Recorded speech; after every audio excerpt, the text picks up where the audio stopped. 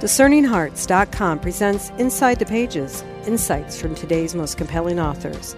I'm your host, Chris McGregor, and I'm delighted to be joined by Msgr Charles Murphy, who is the director of the Permanent Diaconate for the Diocese of Portland, Maine. He is the author of a number of scholarly articles and several books, including The Spirituality of Fasting, At Home on the Earth, Wallace Stevens, A Spiritual Poet in a Secular Age, and Belonging to God. Msgr Murphy is the former academic dean and rector of the Pontifical North American College in Rome and served as part of the editorial group working in Italy under Cardinal Ratzinger on the third draft of the Catechism of the Catholic Church, which became the fourth and final version.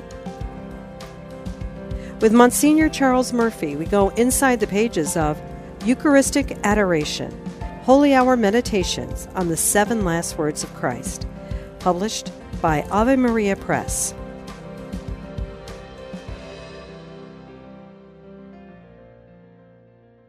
Msgr, thank you so much for joining me. I'm delighted. It is an extraordinary work that you've penned here with Eucharistic Adoration, Holy Hour Meditations on the Seven Last Words of Christ. I was able to take it in with me as I went for my hour, and it was so edifying. Thank you. I'm so happy to hear that. That's just what it's a book for meditation before the Blessed Sacrament. What led you to feel that this was needed at this particular time?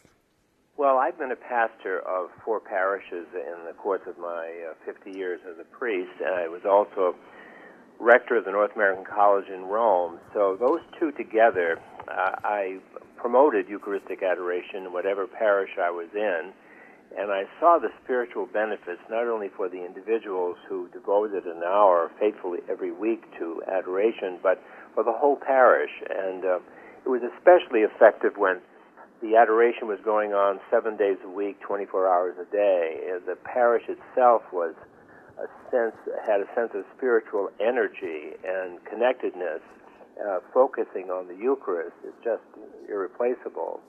The people who had what they call the sacrifice hours in the middle of the night, they told me that that was not a sacrifice, that they looked forward to that time. It was refreshing and renewing. So from that experience, I realized that more and more people are spending time in adoration, and there really were not a lot of resources out there to help people to spend that time profitably.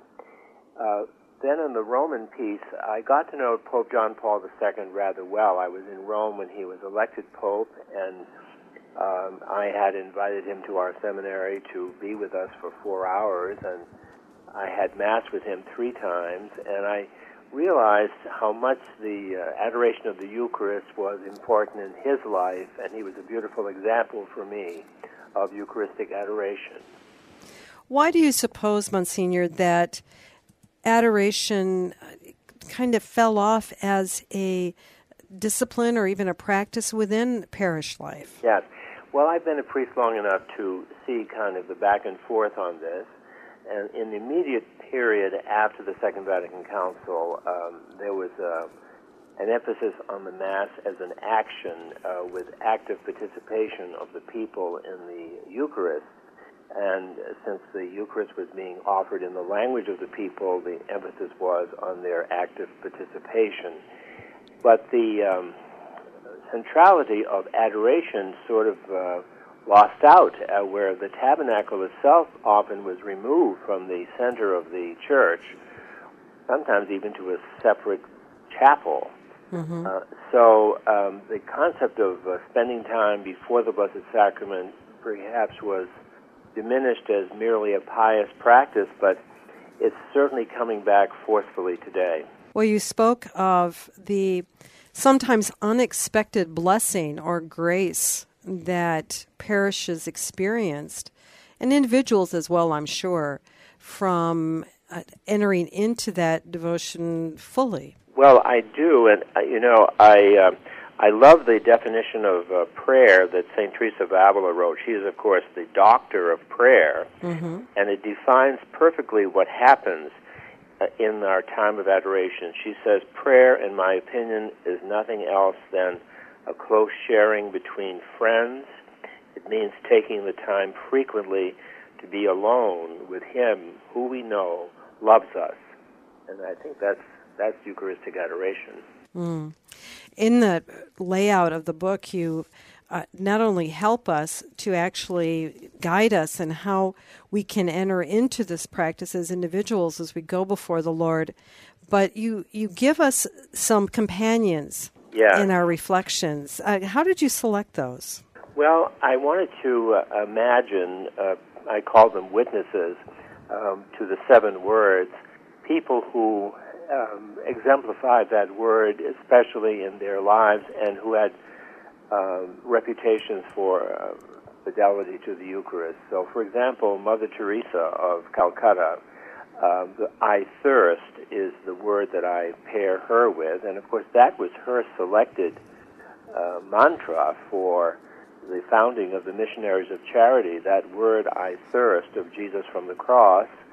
And so it was a natural for me to pair her with that word and draw on some personal experiences I had of her when I was in Rome, when I met with her. So that's how it went. I love in the first reflection on the first words that, of course, my God, why have you forsaken me?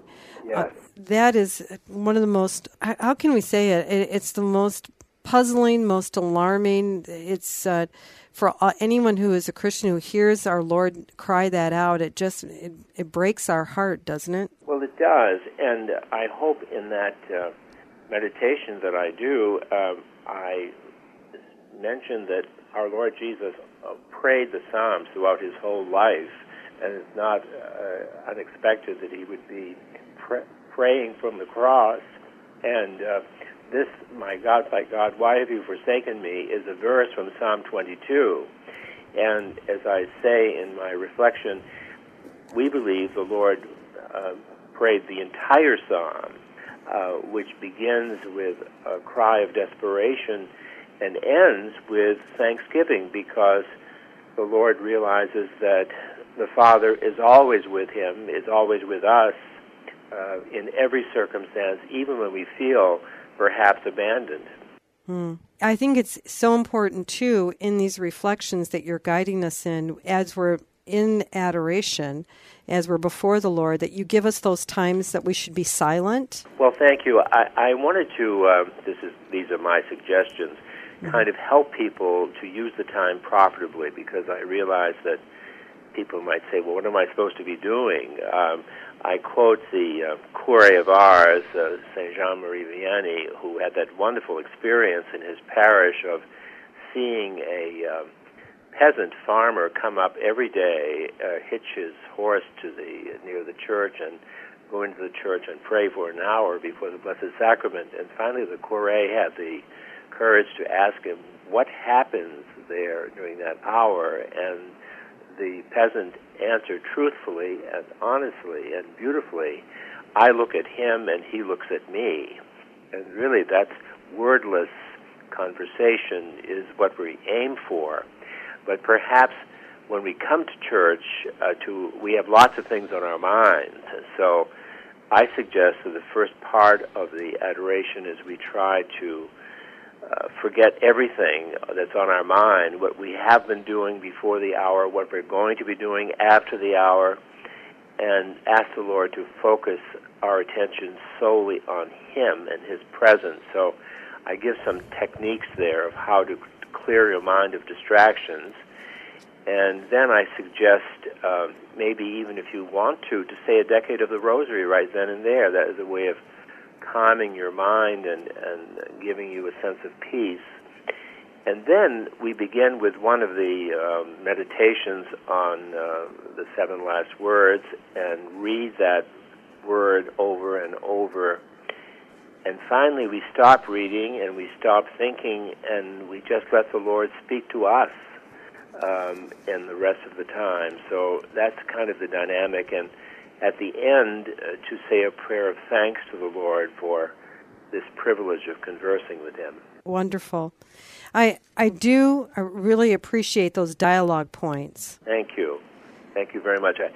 One of the incidents, witnesses, is Pope John Paul II, Blessed John Paul II, and I just, there's an anecdote that I repeat in the book about him and Eucharistic adoration. I had visited Cardinal Msgr, who was a dear, dear friend of his all his life. He worked in the Vatican before Karol Wojtyła was Pope, and when Cardinal Wojtyła would come to Rome, he would stay in Cardinal Msgr's apartment in the Vatican. And when I visited with Cardinal Msgr, he had had a stroke a few days after the election of John Paul II and left him unable to walk. Mm-hmm. And John Paul II took this as a mystical sacrifice on the part of his friend as a offering for the success of his pontificate. So when I met with Msgr, I knew this was a significant person, and I was waiting to see him, and I spent a little time in his chapel, and then he came in to see me, and he said, "Did you notice anything unusual about my chapel?" And I said, "I really didn't." But he said, "Well, in Italy, you know, the chapel, church floors are terrazzo or marble, but I've had my floor changed. It's now wood." And he said, "I did that because of my friend, Karol Wojtyła. I discovered that when he was visiting with me, he would be spending the entire night lying on the floor before the Blessed Sacrament in the chapel in adoration." And he said, "I didn't want my friend to catch a cold, so that's why that changed." That was so impressive to me. My goodness. I mean, those types of stories that you share with us, and the witnesses that accompany us, essentially, can, if we allow them to, like Dorothy Day. I mean, we hear so much about her today because of the hope of some that she will be declared a blessed soul. Yeah. Well, I had the privilege of meeting her, both in the Bowery, and she came here to Maine, where I live, in the 60s, and I had a lunch with her here.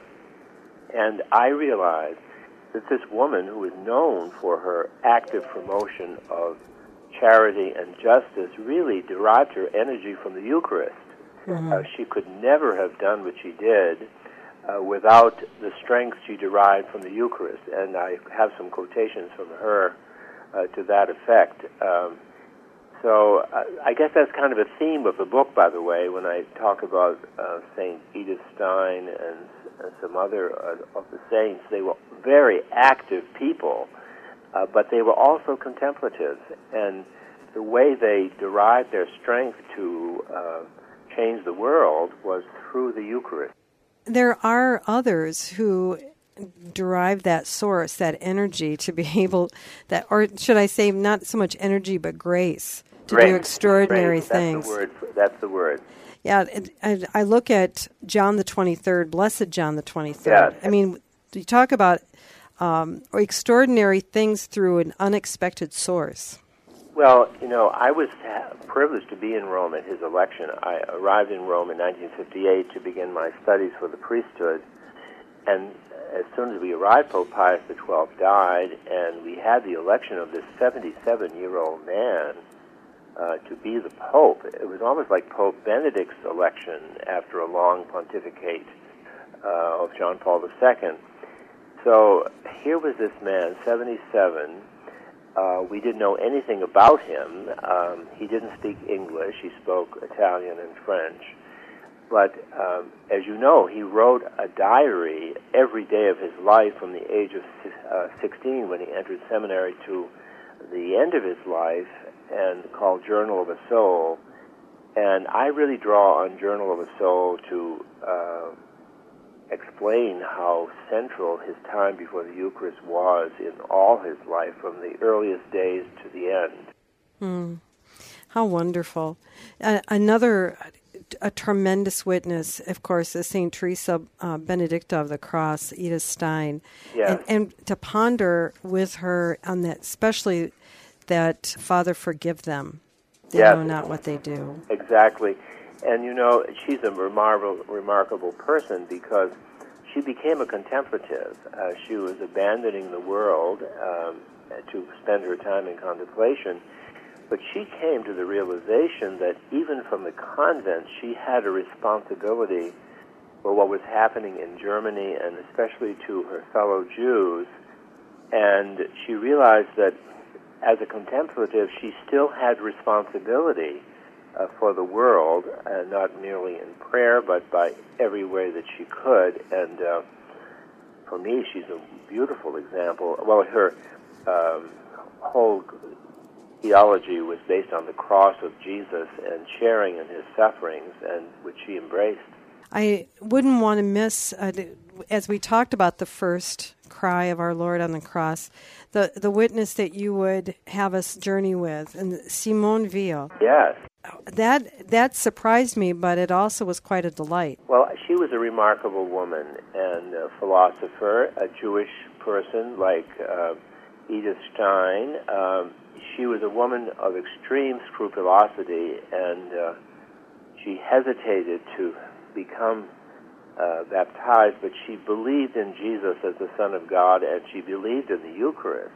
Mm-hmm. And I quote that beautiful mystical experience she had during a retreat of reading a poem, and with Jesus inviting her to come and eat, and she hesitating, and then finally accepting. That was, for me, the essence of the Eucharist. We hesitate out of humility, but we are overwhelmed with this invitation. The prayers that you offer, too, at the end of those times of reflection are really very lovely, Monsignor. Oh, thank you. Thank you. I just felt they're a treasury from our heritage as Catholics, and many of them were originally in Latin, but I thought these also could be used during times of adoration as help to meditation. It is, I think, so fitting that you bring us to the great, can we call her the Apostle to the Sacred Heart? St. Margaret Mary Alacoque. Mm-hmm. You know, I put her in there because I've been a student of the spirituality of St. Francis de Sales.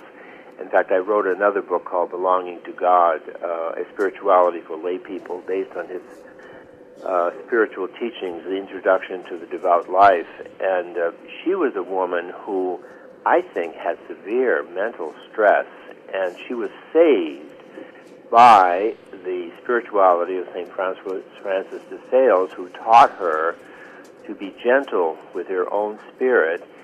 And she, who had this great sense of self-loathing, became, amazingly, the promoter of the love of Christ, which she experienced. She became, for me, it was like Cinderella. She was the person the ugly duckling who wasn't invited to the ball, and then she's the partner of the prince, and she becomes the advocate of the divine love which she has experienced in the world. And of course, it was from her that we have devotion to the Sacred Heart of Jesus.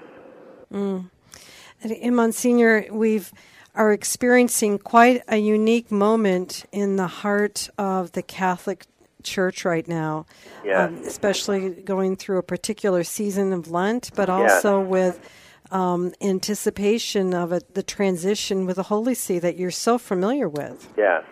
Well, I was privileged to get to know Cardinal Ratzinger working on the Catechism of the Catholic Church. I was invited in after the third version of the Catechism to work on the final fourth version, and out in Frascati, and that's really when I got to know him extremely well. Although I had met him when I was rector in Rome, he gave some seminars for us, and I used to pick him up in my car, and in the car we had some wonderful theological discussions. So he's a remarkable man, a very holy man, and I'm sorry for us, but I'm happy for him. I hope he has more time to do his own prayer and reflecting without this heavy burden that he's been bearing. I don't doubt that a lot of that prayer will be before the Blessed Sacrament. I'm sure it will be. You also, Monsignor, if you don't mind, I would love to speak just a bit about the spirituality of fasting. Oh, thank you. That's very much in my mind these days. In fact, Sunday I'm traveling to a campus here of the university in Maine to meet with the students about the spirituality of fasting, because I think Catholics of this younger generation are not really familiar with it. And that's why I wrote this book, Rediscovering a Christian Practice, The Spirituality of Fasting. And I find there's a lot of resonance with Catholic people, young and old, because the three great pillars of piety, of course, as Jesus said in the Sermon on the Mount, are prayer, fasting, and charity. And somehow fasting became very minimalistic and marginal to our life, and as if it were something negative or could be replaced by something else. It's one of the three great pillars of piety, and it's thrilling to see Catholic people being reintroduced to it. What would you say is the element that was so torn out of our fasting understanding? Yes. Well, in my book, The Spirituality of Fasting, I mentioned a conversation I had with Pope John Paul II when he visited our seminary. It was just he and I at the table. It was Lent. And the Vatican had instructed us that the Pope would eat only soup and bread because it was Lent. And so over our conversation, he said, I've just returned from the United States. He said, my first visit to your country as Pope. And he said, I was really puzzled by the collapse of the practice of fasting. What has happened, he asked. What has happened? So it was really only years later, a couple of years ago, that I finally had an answer for him. And because certainly fasting and abstinence from meat was very much part of Catholic life. I mean, it was part of our Catholic identity. Mm-hmm. You could look around a restaurant on a Friday and know who the Catholics were because they were not eating meat. Mm-hmm. And somehow it became something optional or minimal, and so I think the Pope Paul VI wanted to bring it back. He wanted to give it a more spiritual underpinning, but sadly it was left up to the individual countries to decide what they wanted to do. And as you know, in the United States, meatless Fridays became optional except for the Fridays of Lent. And mm-hmm. fasting was reduced to 2 days a week, Ash Wednesday and Good Friday. In your heart, Monsignor, what would you hope that the practicing Catholic who is able to fast, how would you want them to begin to enter into this if it's not an understanding that they fully comprehend? Well, I'd say that, first of all, there are two kinds of fasting. There is total fast of all food and drink for a limited time, and that is focused on the Eucharist.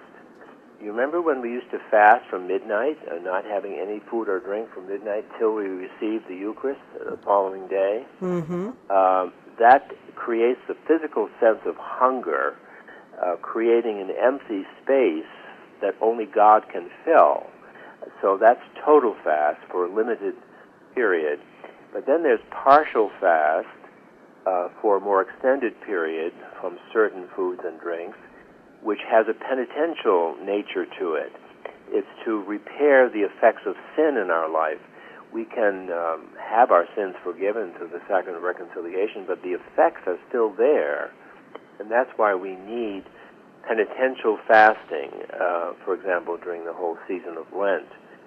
So I try to lay out a program really based on our Eastern Catholic and Orthodox friends, because they've kept it more faithfully than we have in the West. Mm. And there's no reason why an individual Catholic or a Catholic home, a domestic church, could not enter in more deeply into that rich prayer. You hit on the essential here.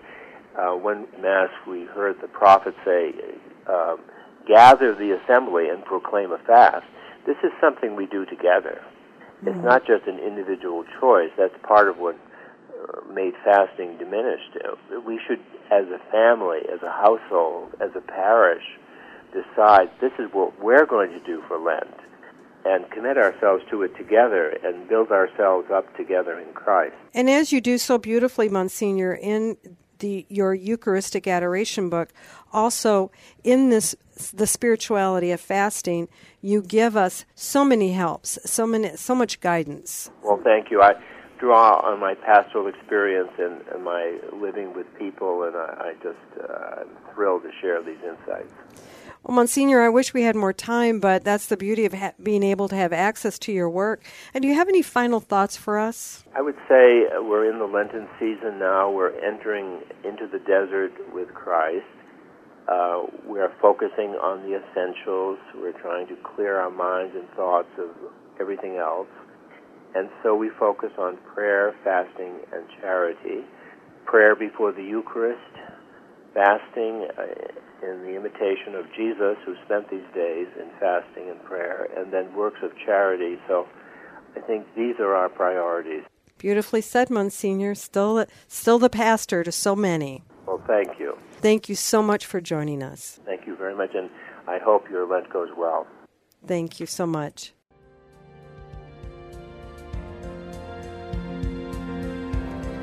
With Monsignor Charles Murphy, we've gone inside the pages of Eucharistic Adoration, Holy Hour Meditations on the 7 Last Words of Christ. To learn more about this book or to obtain a copy, go to AveMariaPress.com, the website for its publisher, Ave Maria Press, or you can find it at any fine Catholic bookstore. To hear and or to download these discussions, along with many others, go to DiscerningHearts.com. This has been a production of DiscerningHearts.com. I'm your host, Chris McGregor. Join me next time for Inside the Pages, insights from today's most compelling authors.